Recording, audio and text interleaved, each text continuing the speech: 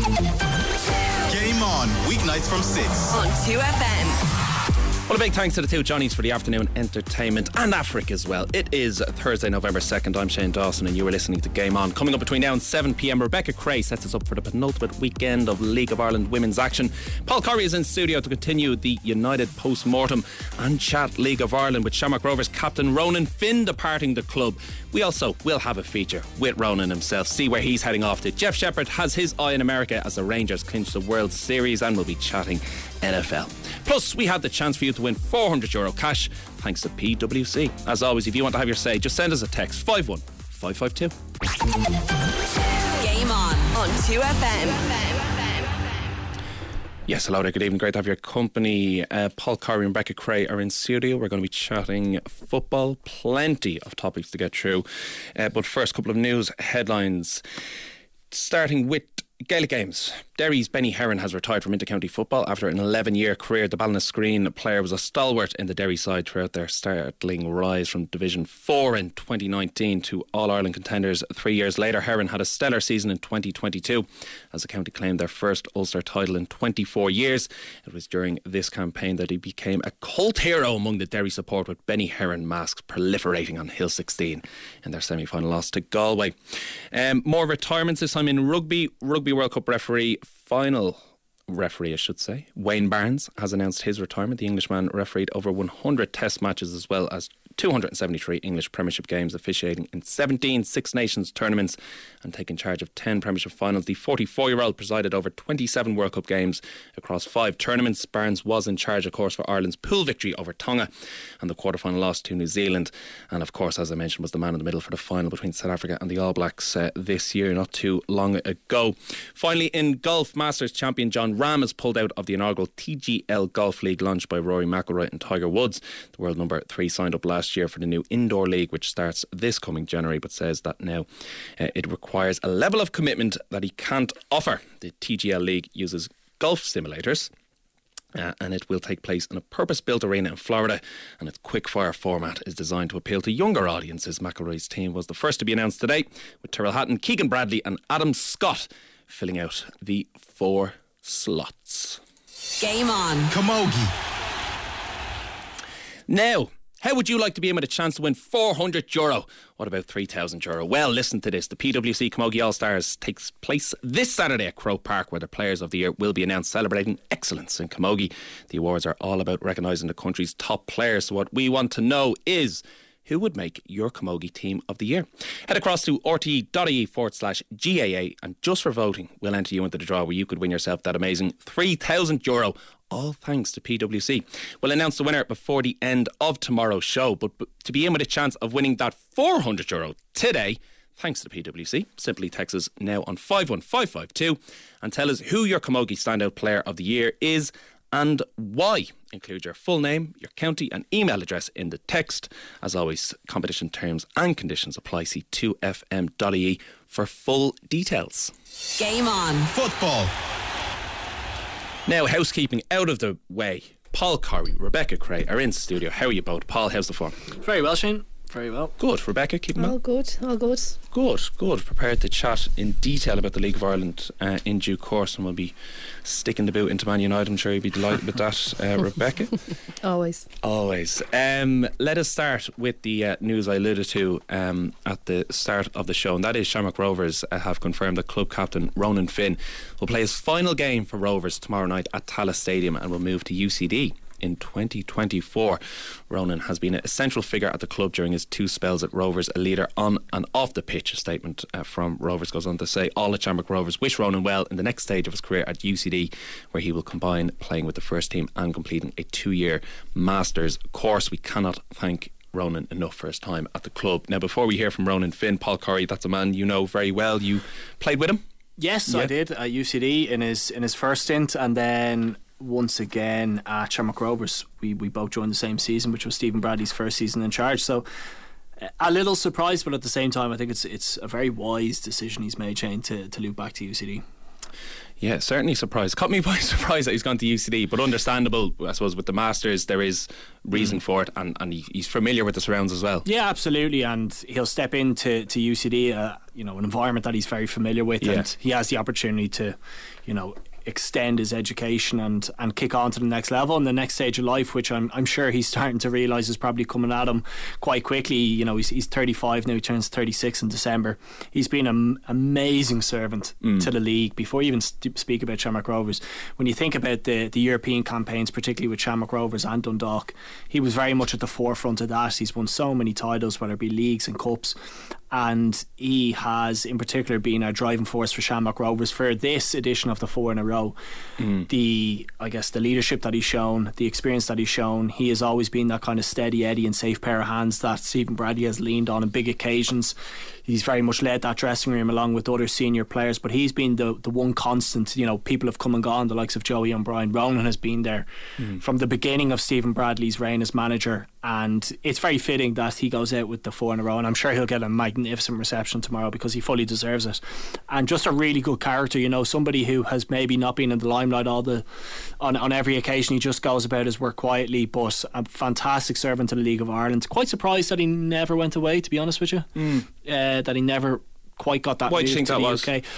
I don't know. I would probably have my own opinions on that maybe other people wouldn't agree with. Maybe technically, particularly when he's playing in the middle of the park, maybe not his strongest point. I think his energy and his enthusiasm, his ability to get around the park was probably his strongest asset. Maybe people felt that he fell short a little bit at that kind of upper level within the UK. I know he spent some time at Burnley when Sean Dyche was there, and that move never materialised, but listen, his League of Ireland career is as decorated as you're going to see, and from a League of Ireland point of view, the performances that he puts in, my mind goes back to those group campaign with Stephen Kenny at Dundalk, and he was just magnificent. He really, really was, and I think he deserves a massive send-off tomorrow. I think he will be very warmly greeted into UCD. He will be a massive asset to that scholarship scheme that they have, and being able to showcase the path that can be ahead of you if you are as successful as Ronan is. And he also has the brains to realise, okay, I'm stepping into the next stage of my life.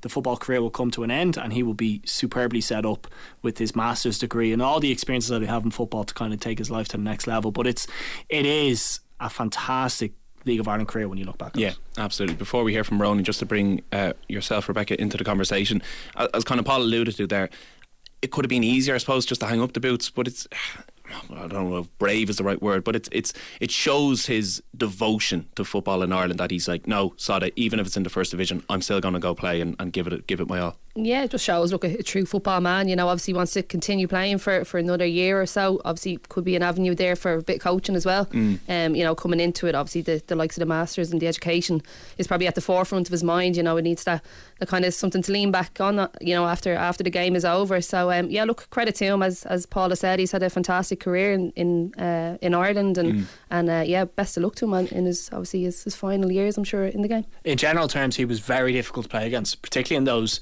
earlier years. I played with him at UCD in 2009 when we won the first division, and his ability to get around the park, his work rate was just insane. Anytime I saw him was just like, wow. And maybe we haven't seen as much of that in recent years, but particularly when he was in his early to mid 20s.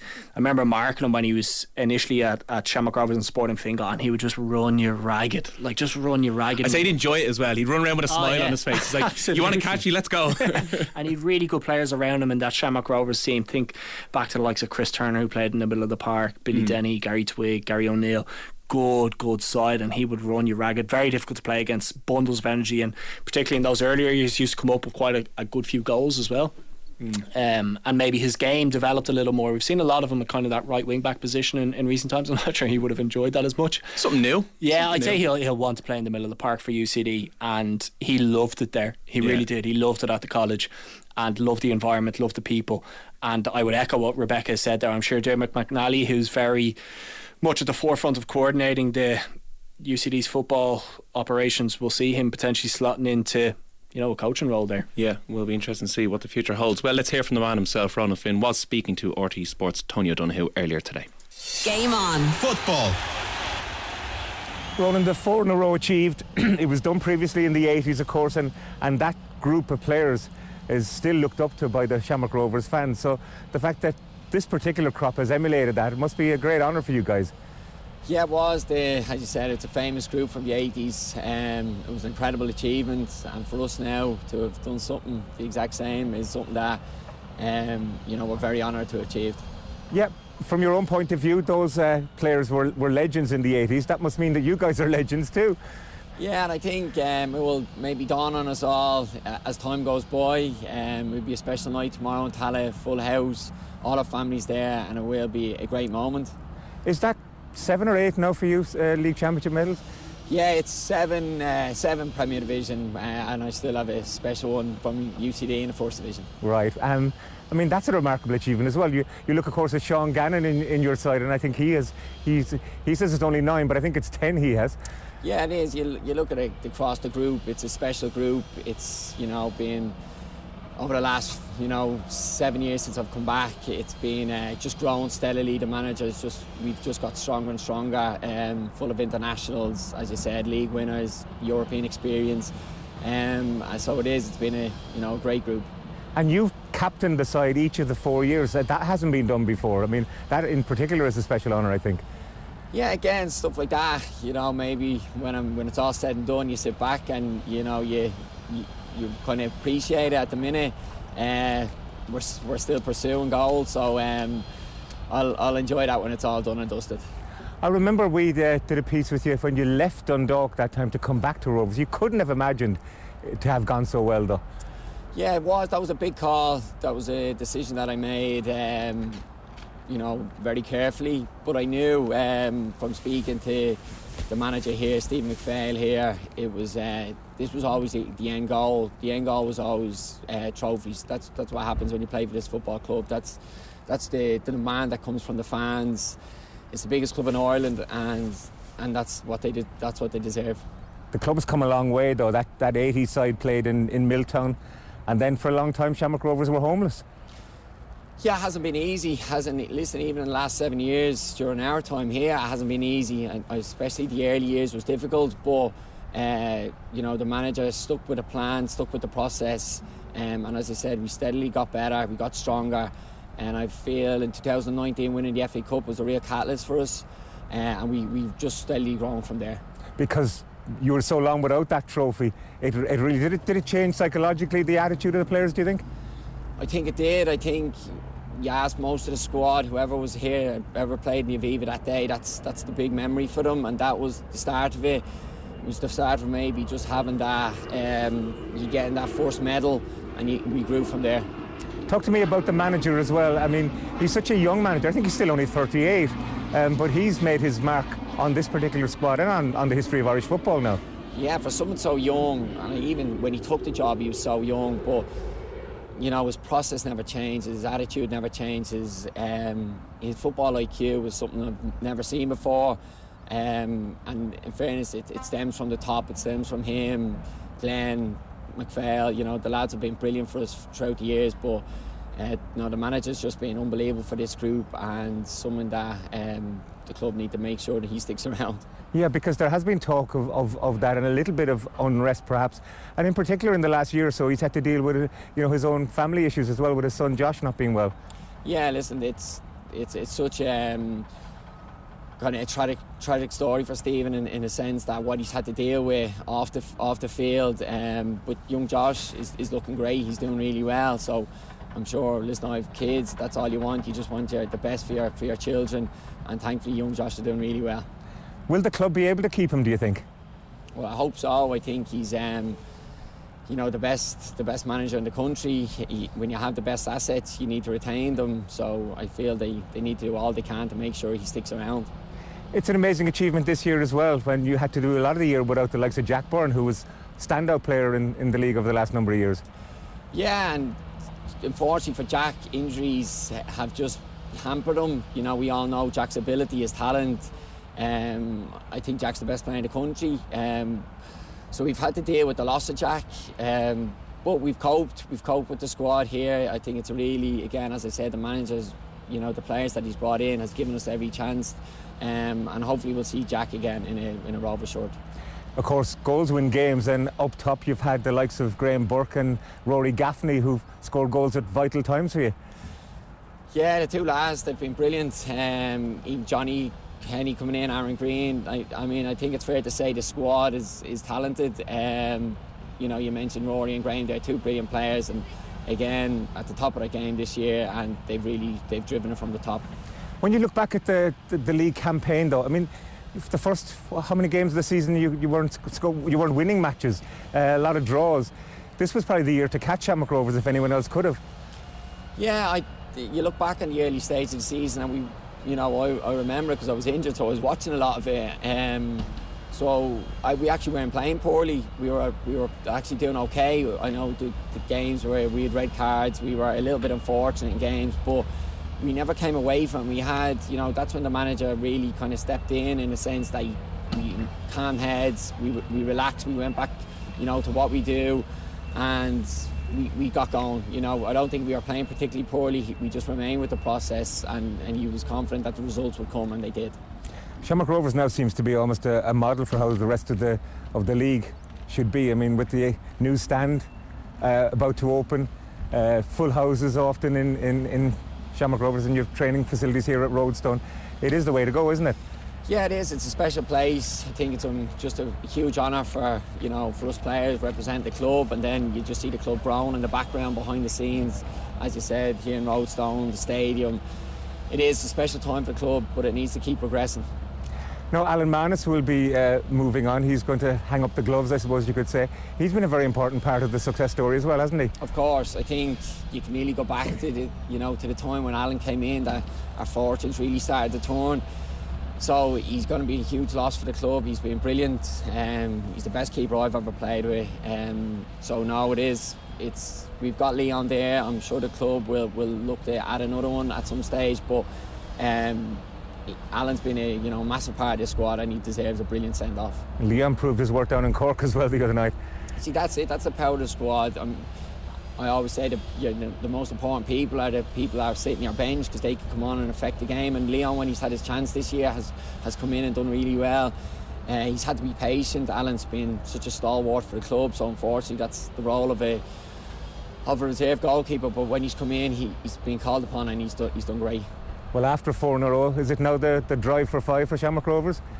Has to be, yeah. I think that's the ambition of the club. That has to be the ambition at the start of every season. You never look too far ahead, because we always respect our opponents. But as I said earlier, playing for this club, it demands success. The fans demand success. It's the biggest club, and that has to be now the biggest goal is going again next year. From your own point of view, though, you're going to be moving on, not hanging up the boots yet. Tell us about that. Yeah, no, not hanging up the boots. It was a massive decision for me to make, in a sense, to decide to leave. The opportunity came to go back and play for UCD and do a Masters in UCD, which is something that throughout my career I've always kept an eye on. I've started in UCD, I've done my degree there, so the opportunity to go back and play and finish with a Masters, I think, but it could be 37 or 38 when it's all said and done. So for me, it's the right time. So you're a mature student?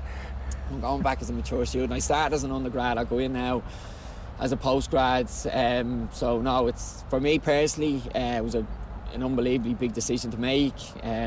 You're walking away from the romance of it, the possible 5. But I suppose in in all my decisions that I've made in football, you look at foresight, you look at what's coming down the line, and for me, doing this personally was, a big call, but, I think it's the right one. Back to where it all began, really? Yeah, back to where it all began. Of, such fond memories of UCD. Get my degree at the age of, I think it was 20, and coming into the league, and I'm playing for, moving to Fingal, then to Rovers, then to the Dock, and then back to Rovers with massive success. But the opportunity now to finish with UCD and my Masters, is something that I couldn't turn down. Do you think you'll be able to teach those young guys a thing or two about football? Yeah, I think they could be surprised seeing me walk in. I think it's a young dressing room. But it's something that I'm passionate about. I think at certain stages of your career, it's never easy to make these big calls, but for me, it's the right time. When you look back on what's been a marvellous career, though, and you look at the league titles with Dundalk as well, You mentioned cup successes. What would be the best memories for you, the ones that stand out the most? I just don't think we could ever come away from 2019 winning the FAI Cup in front of, close to 40,000 people in the Aviva. It was so long that the club had achieved that FAI success, and I'll never forget it. It was just a special moment. Had my family there, my daughter there, So one of them moments, it's hard to come away from. I think, as I said, then it kicked on. It kicked on for us. We haven't looked back since. And league titles, as I say, with Dundalk and Shamrock Rovers on two separate occasions. And those European nights as well, they were something special, weren't they?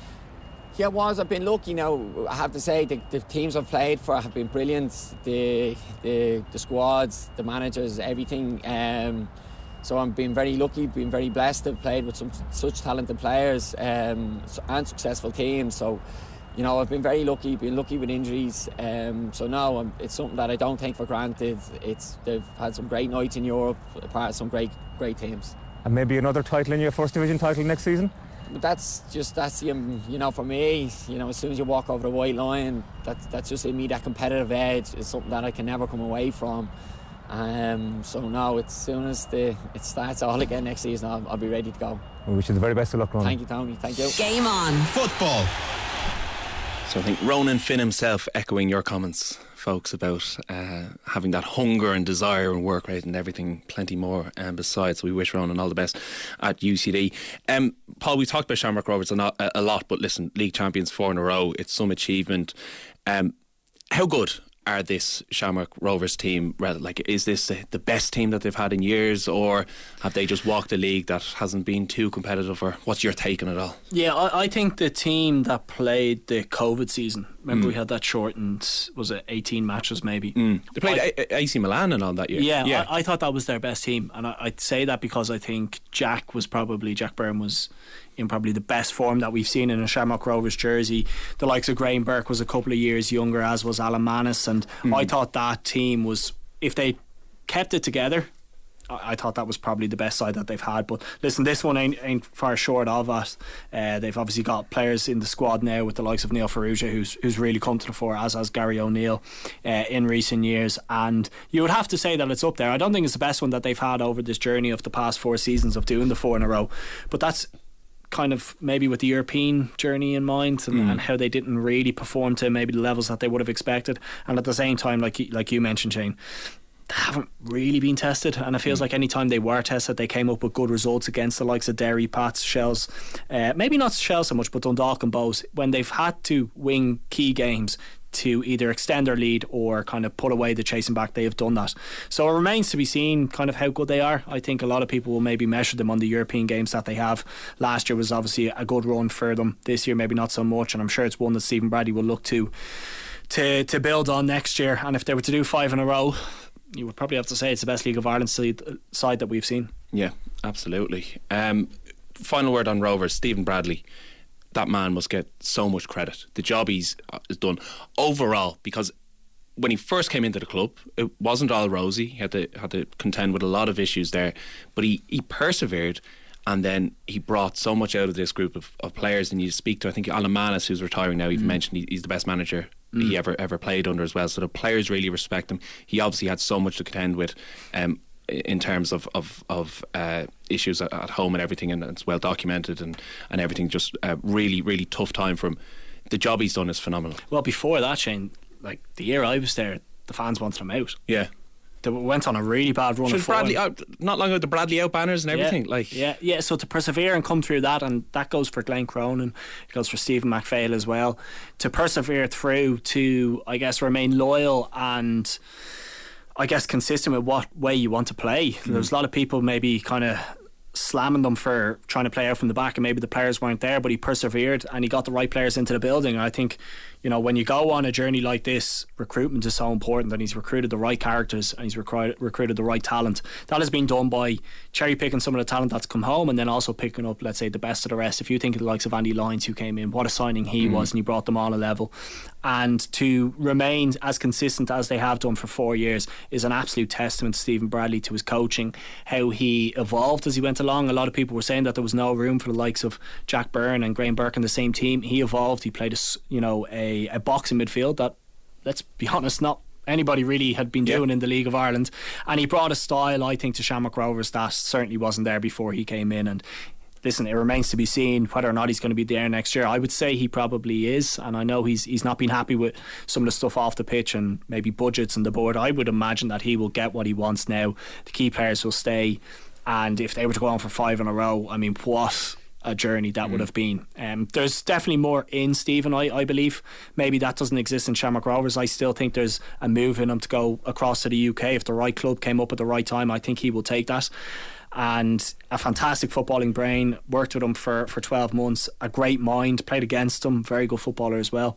And you can see all the elements of his game and the bits and pieces that he would have learned, I'm sure, over in Arsenal and his journey in the League of Ireland in his team today. And what's so, I guess, admirable about that side is going back to what I said. He seems to be able to evolve, and he seems to be able to bring in fresh faces, keep the dressing room fresh, and the desire to go on and win titles. And I would be surprised, Shane, if they don't go on and win that again next year.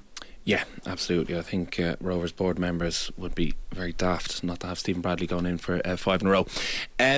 Okay, and perhaps even a European run as well, because that is, I suppose, the one frustration this year. So a while back, Paul Corry and Rebecca Creagh, I think about a month or so ago, we were all on air together, similar, sitting here in the studio, and I said, who's going to get Europe? And I put you to the sword, and you all said Rovers were going to win the league, which they did.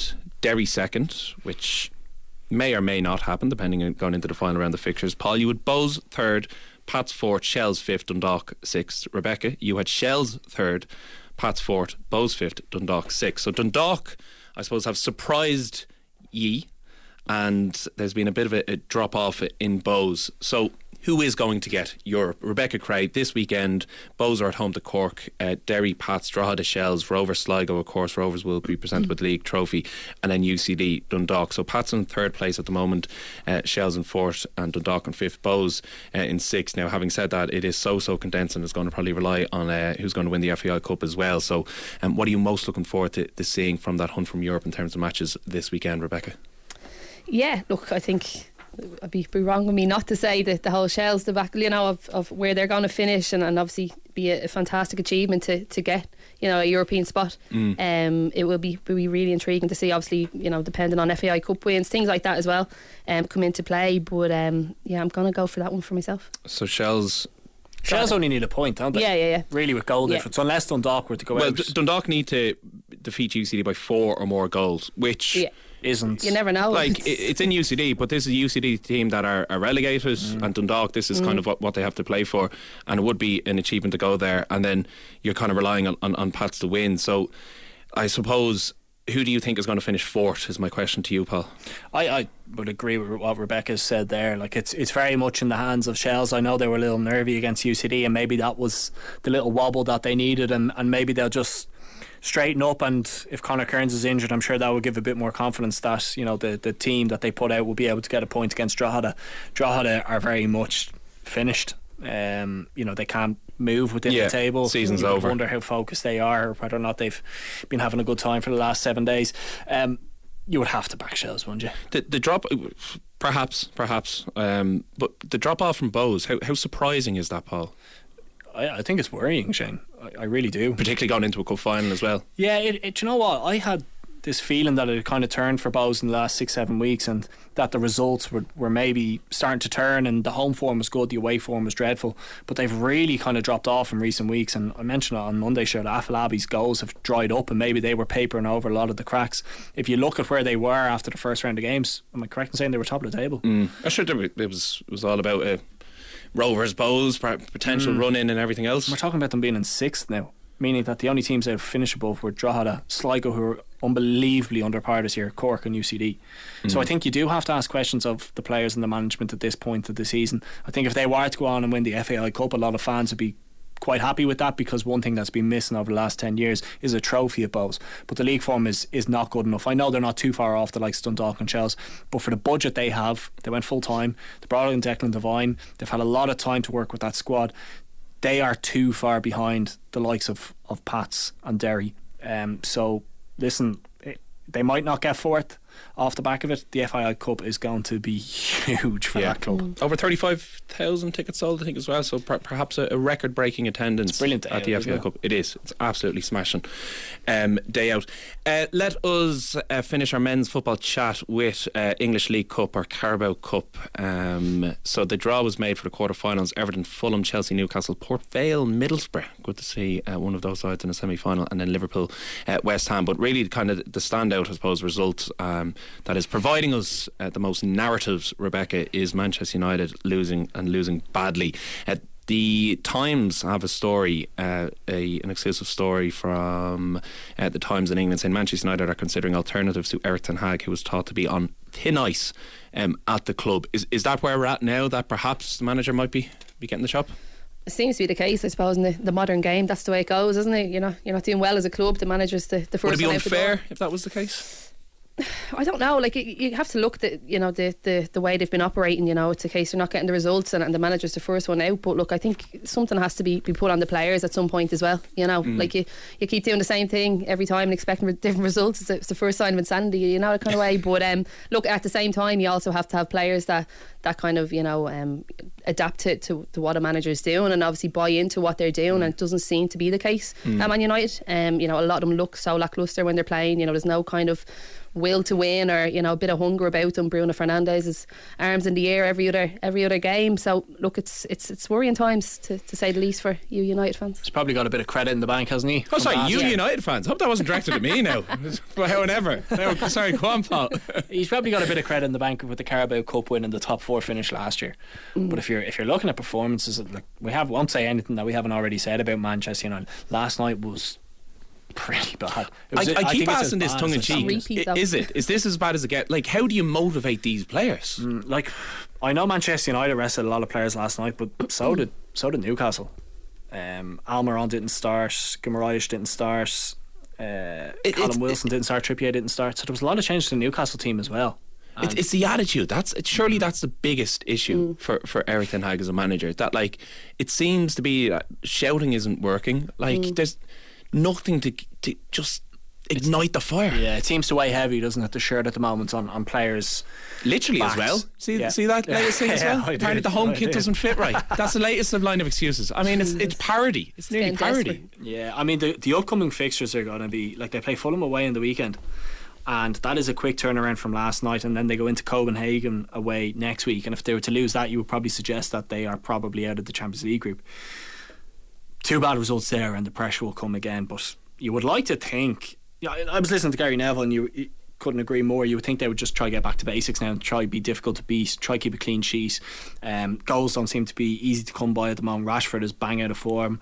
Hoyland looks a bit raw. And they don't have that fluency going forward, so just be difficult to beat and hope that you can maybe develop something on a counter attack and try graft out a result. But the next 2 games for me are 2 that he certainly can't lose, put it that way. Okay, will be very interesting to see what the future holds for Eric Ten Hag and how the League of Ireland fixtures unfold on Friday as the race for Europe comes to a conclusion with the massive asterisks of that FAI Cup hanging in the balance. Okay, Rebecca, Paul, you're going to stick around because we're going to take a short break, then we're going to chat League of Ireland women's football, chat Eileen Gleeson and chat Noel King departing Shels. Game on. Football. Now you're very welcome back to Game On as we continue our football chat in the company of Paul Corry and Rebecca Creagh. Before we chat LOIW, Rebecca, we had a longer than usual show with Albania versus Ireland. It's probably hard to kind of read anything into it as well, but we were chatting about the Ballon d'Or. And yesterday actually on the show and we mentioned Messi and perhaps it's the end of an era, but we didn't get on to Katie McCabe, 22nd best player in the world. Do you feel she should have finished higher? Objective opinion, Rebecca Creagh. I know it's hard to but now look, you're looking at those players that are mentioned in that top 22, fantastic. I was looking at her teammate Ilestad was a little bit higher than her, so I don't know, could she have maybe been a little bit higher than what she was, but look, she's in great company in that top 22, and to say like she's 22nd in the world, a kid from Kilnamanagh in Dublin, it's not something that I don't think she's probably ever thought of, or ever thought that she could be involved in. So it's fantastic. Yeah, really, really great achievement. Is there more in the tank there? Yeah, like I think she's obviously on our way to her kind of, you know, her peak. This year has probably been How old her is she best now? year. Kate's 28. She's still plenty more in the tank, yeah. fair few years ahead of her. But like I think this year, you know, since last maybe the end of last season, last year, she's just gone sky high. You know, it's really kicked on for her. So What do you put that down to? I don't know. I think she just gained a lot of confidence in her own game. You know, she's kind of, I suppose there was a game last year and she played for Arsenal.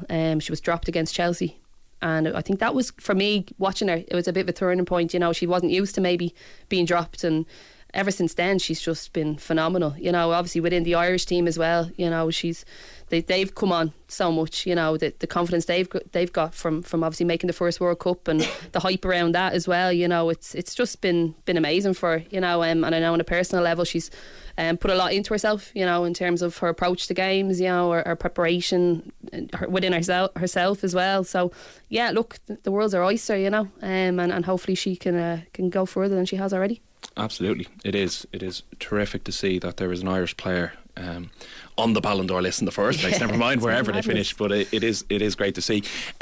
Listen, it's very difficult to read into that match considering the conditions and everything else. But just in general, from what you've seen from in this Nations League campaign, yes, we always have to mention that it is against opposition that perhaps aren't of the same level that we have faced. But what has impressed you most? Is there anything that has stood out, perhaps different, that we haven't seen before?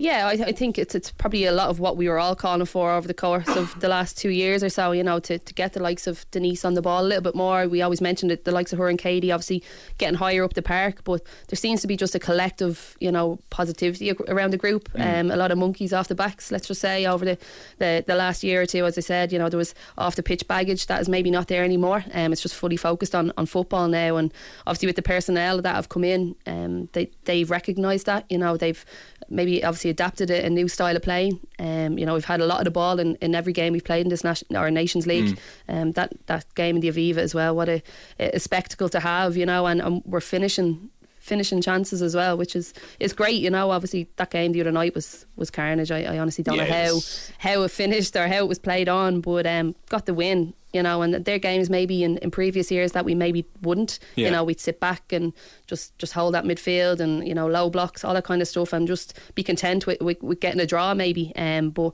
just a little bit more of an aggression about us, and you can see that there's a great kind of vibe around the group as well. You know, they seem to be just enjoying themselves, and yeah, there's a lot to be said for it. Enjoying themselves, Certainly.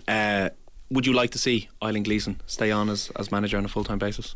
Look, I don't think she's done a lot wrong, you know, in the last few games. As you said, look, it's not a lot to go off given that they're lesser nations, but you know, she has obviously got the respect of the group, and has done obviously really well domestically in the League of Ireland here, and obviously it didn't go too well for her over in Glasgow, and you know, obviously she had her assistant job here in the FAI with Vera, but I don't know if she will. Do I think that she's up to it?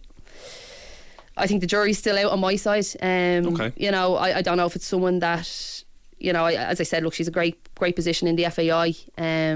She has a good team around her at the minute with Colin Healy in there, and Richard Fitzgibbon, obviously Emma Byrne. I just don't know if it's, you know, maybe we need something fresh, you know. Yeah. Has she been tested enough, Paul? It's very hard to say they have when you look at the opposition that they've come up against, and if you look at the actual individual games, I mean, we didn't really get tested, did we? And maybe you could question whether or not, if it was a better team, would have been able to open up opposition like we have done. But I also think that, you know, to echo what Rebecca's just said there's been a slight change for me in the way we've set up and the way we've played, and there seems to be, you know, the shackles are off or the handbrake is down, whatever way you want to put it, and there's a bit more freedom about our play, which people were crying out for. How much management does this team need? I don't really know. Like, we've a good kind of cohort of experienced players there who probably run that dressing room anyway. You probably just need somebody to come in with a bit of structure. Whether that's Eileen or not, I don't personally know. I think on the basis of the performances, you could say you could do a hell of a lot worse than putting Eileen into that position, but given the role that she has, you know, football management is so unpredictable. Maybe she feels more secure in that in that role that she has of head of women's football and being able to offer her advice or being able to guide the next generation. Maybe that's one that kind of fits her a little better than taking the reins of the national side, because when we come round to those qualifiers, the eyes will certainly be on that side and how we get on in that group. Absolutely. Sticking on the topic of management, now just for full disclosure, Rebecca Creagh, you are a member of the Shelbourne backroom team. Noel King has departed, or is departing I should say, at the end of the season, after the FAI Cup final. So I suppose just kind of getting a bit of an insight, did this news come as a surprise to you? In the last little while, not really. No, I think it's kind of come to a point where, you know, Noel's happy enough to finish up now. You know, he's done really well at the club in the last 3 years. I think he's won a trophy every season he's been here. So it's not a bad kind of, you know, CV to go out on, obviously given off the back of his previous achievements and stuff at an international level and whatever it may be. But just a case of mutual consent with, you know, the club thinking that it's his kind of time to go, and Noel saying that it's his time as well. So yeah. Any names rumoured to be not that I know circling of. around Talca Park at the Not that I moment? know Any of. exclusives you can give us? If I did know, I don't think I'd be able to say. But no, I actually don't know. I really don't know. I'm sure it'll be going through the correct protocol. You know, people will be applying, no doubt. It's hopefully an attractive role for people to step into and go for. Absolutely. Shels and Athlone in the FAI Cup final, but before that there are 2 rounds left in the league, I suppose. Paul Corry, to bring yourself into the conversation. So this Saturday sees Shels and Bows in Talca Park. Shamrock Rovers are away to Treaty United. Galway host league champions Peamount United. It is Sligo DLR and Athlone Town versus Wexford Youth. It's been a competitive league that Peamount have reigned supreme. Who is going to finish second, Paul Corry? You put me on the spot here. Not staring at you, right? Well, so you've Rovers on 41 points, Shels on 40 points at the moment, so they're kind of the big ones as well. Cork City, Treaty and Sligo obviously going to try and fight to not finish last. Cork City have played a game extra, considering it's an 11 team league, I should say. So they're 2 teams that I know Shels have in the FAI Cup final, but Rovers, their first season, they want to finish up as high up the table as possible. Listen, I got me pal here beside me. No, we'll put up a divider, an objective, and that's why we pay the big bucks, Paul Corry. I've no doubt that Rebecca and Noel King will get that job done last time of the season. Give you that 50 after. Right, quick fire round then. Rebecca Creagh, we're going to go through the other fixtures. Treaty United versus Shamrock Rovers. Who is going to win? Rovers, I think I'll take that one. Rovers should get the win against 10th place Treaty. Peamount, will they have the eye off the ball, considering they have the League One there away to Galway? I don't imagine so. Look, they might give their the girls that maybe haven't got minutes a go. Galway is a very tough side to go down to, so I'm going to say draw. Draw there, and Peamount do have a few young stars coming through. James O'Callaghan was on the show not too long ago mentioning that. Sligo Rovers at 9th place against DLR in 8th place. 2 teams probably disappointed with their league campaign. How's that going to pan out? I'm going to go on the fence again. Yeah, we go a draw there. Draw there as well. Athlone Town versus Wexford. If it's not going to be a draw in that fixture, who's going to win, Rebecca? I think Athlone might take that one. Athlone hopefully continue a bit of momentum into the FAI Cup. Or not perhaps, but as an objective journalist, hopefully it does make for a good final. Cork City are idle, and then the final round of fixtures are next week. Sinead, okay, that is it for football. Rebecca Creagh, thank you very much. Paul Corry, thank you very much. Jeff Shepherd is dialing in. We're going to be chatting NFL and World Series in a few moments. Stick with us here and Game On 2FM. Game On. Eye on America. Now you're very welcome back to the final part of this evening's Game On. Jeff Shepherd is on the line with his Eye on America. Shep, how are you, sir? I'm doing great, Shane. How are you doing, buddy? I'm very well. All the better for speaking to you. Let us dive straight into American football, NFL front. And let us begin with speaking about Joshua Dobbs, who was the backup Cardinals quarterback. He was traded to the Vikings, of course, to replace Kirk Cousins. The much loved Kirk Cousins, it has to be said, from the recent Netflix show for I suppose, passive NFL fans. So massive loss to the Vikings, yes. Why is he going, and what are the circumstances, and how big of an issue is this? Yeah, so Kirk Cousins, as you mentioned, he was one.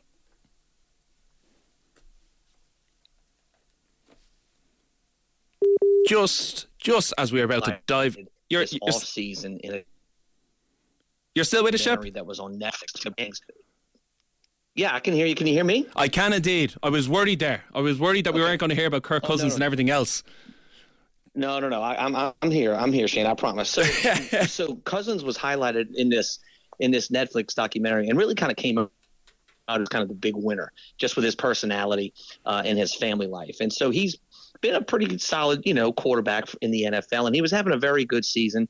The Vikings were starting to kind of get hot, and he blew his Achilles tendon out this past week. So the Vikings are, again, they're 7 in the playoffs. They're in the playoff hunt. And so they weren't really interested in kind of, cashing in this season yet. So they went and they traded for Josh Dobbs, who has been, kind of a career backup guy in the league since he came in a couple of years ago from Tennessee.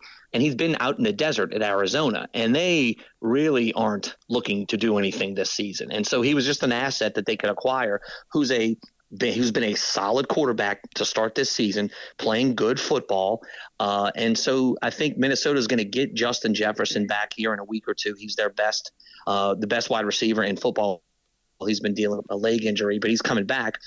And I think it was really all about, they looked around the whole country and were trying to think, well, where can we get somebody who can kind of maybe get us, into the playoffs? And that's where they get Dobbs. But really unfortunate situation for Cousins, blowing out his Achilles.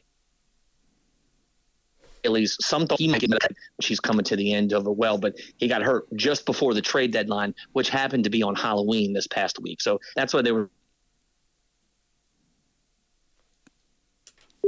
a lot of movement from teams all over the league. You're dipping in and out, Shep. Unfortunately. We're going to take a quick ad break, Shep, and we're going to hopefully get you back for a minute or two, and we're going to finish with NFL. So stick with us here in Game On. We're going to take a quick ad break, but we'll be back very shortly.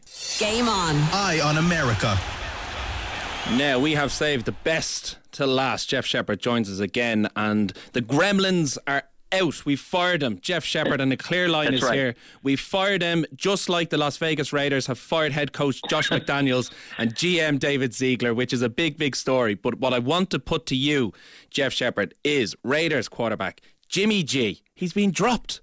What is the story? He's been dropped. What now for Jimmy G? Well, first off, that was a tremendous segue, and kids, they don't teach that in journalism school. I mean, that is just years on the air right there. That's all that is. No, look, Shane, the Raiders looked terrible on Monday night. They lost to the Detroit Lions and really just kind of seem rudderless at this point. They're a year and a half into Josh McDaniel being their coach, and that's a pretty fast time for them to make a move. I mean, the Raiders are a bit of an erratic franchise if you know anything about their history. But overnight, I believe on Tuesday night, going into Wednesday, they fired Josh McDaniel and the general manager and just said it was time to go into a different direction.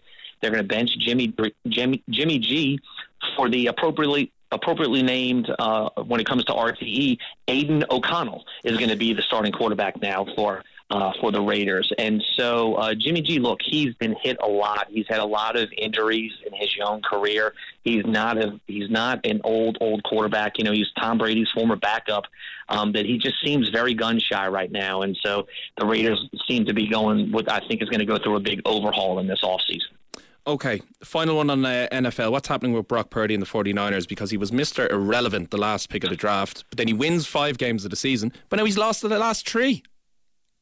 That is the million-dollar question going on in the NFL right now. What is going on with Brock Purdy? Deebo Samuel's been hurt. George Kittle hasn't been great as their tight end. Their defense is phenomenal, though, and they beefed that up right before the trade deadline. Look, the guy's got a year and a half of experience in the NFL. Having a hiccup every once in a while is expected, and I think that's just kind of what he's going through right now. Okay, final question to you, 30 seconds or less. The Texas Rangers won baseball's World Series for the first time. Was this expected? Is it a shock? What's the story? Oh, yes. Look, here's the deal, Shane. 2 years ago, they lost more than 100 games. Now they win the World Series. That's only the 3rd time that's ever happened in baseball, and baseball has been a sport for like 175 years, okay? They won 11 games on the road in the postseason. They were just phenomenal. They were the best team in this postseason, and they played like it, and they even had some of their better players get hurt, but they were just that good that they were able to overcome it. And so it's their first championship in 63 years as a franchise, so congrats to their fans. Absolutely. Shep, thank you as always. Well summed up. Before we go, big thanks to everyone who texted in to tell us who their Camogie Standout Player of the Year was, and big congratulations to Laura McShane, who chose Saoirse McCarthy as her standout Camogie Player of the Year because she is so passionate about Camogie and is driven to constantly improve herself as a player. A true inspiration for young girls following in her footsteps. Congratulations, Laura. You win €400, all thanks to PwC. Don't forget to tune in tomorrow for another chance to win €400, and we will reveal the winner of the €3,000 prize. That is all we have time for. A massive thank you to Ronan Lawler and Laura Lee Davis on production. Thanks to you for listening.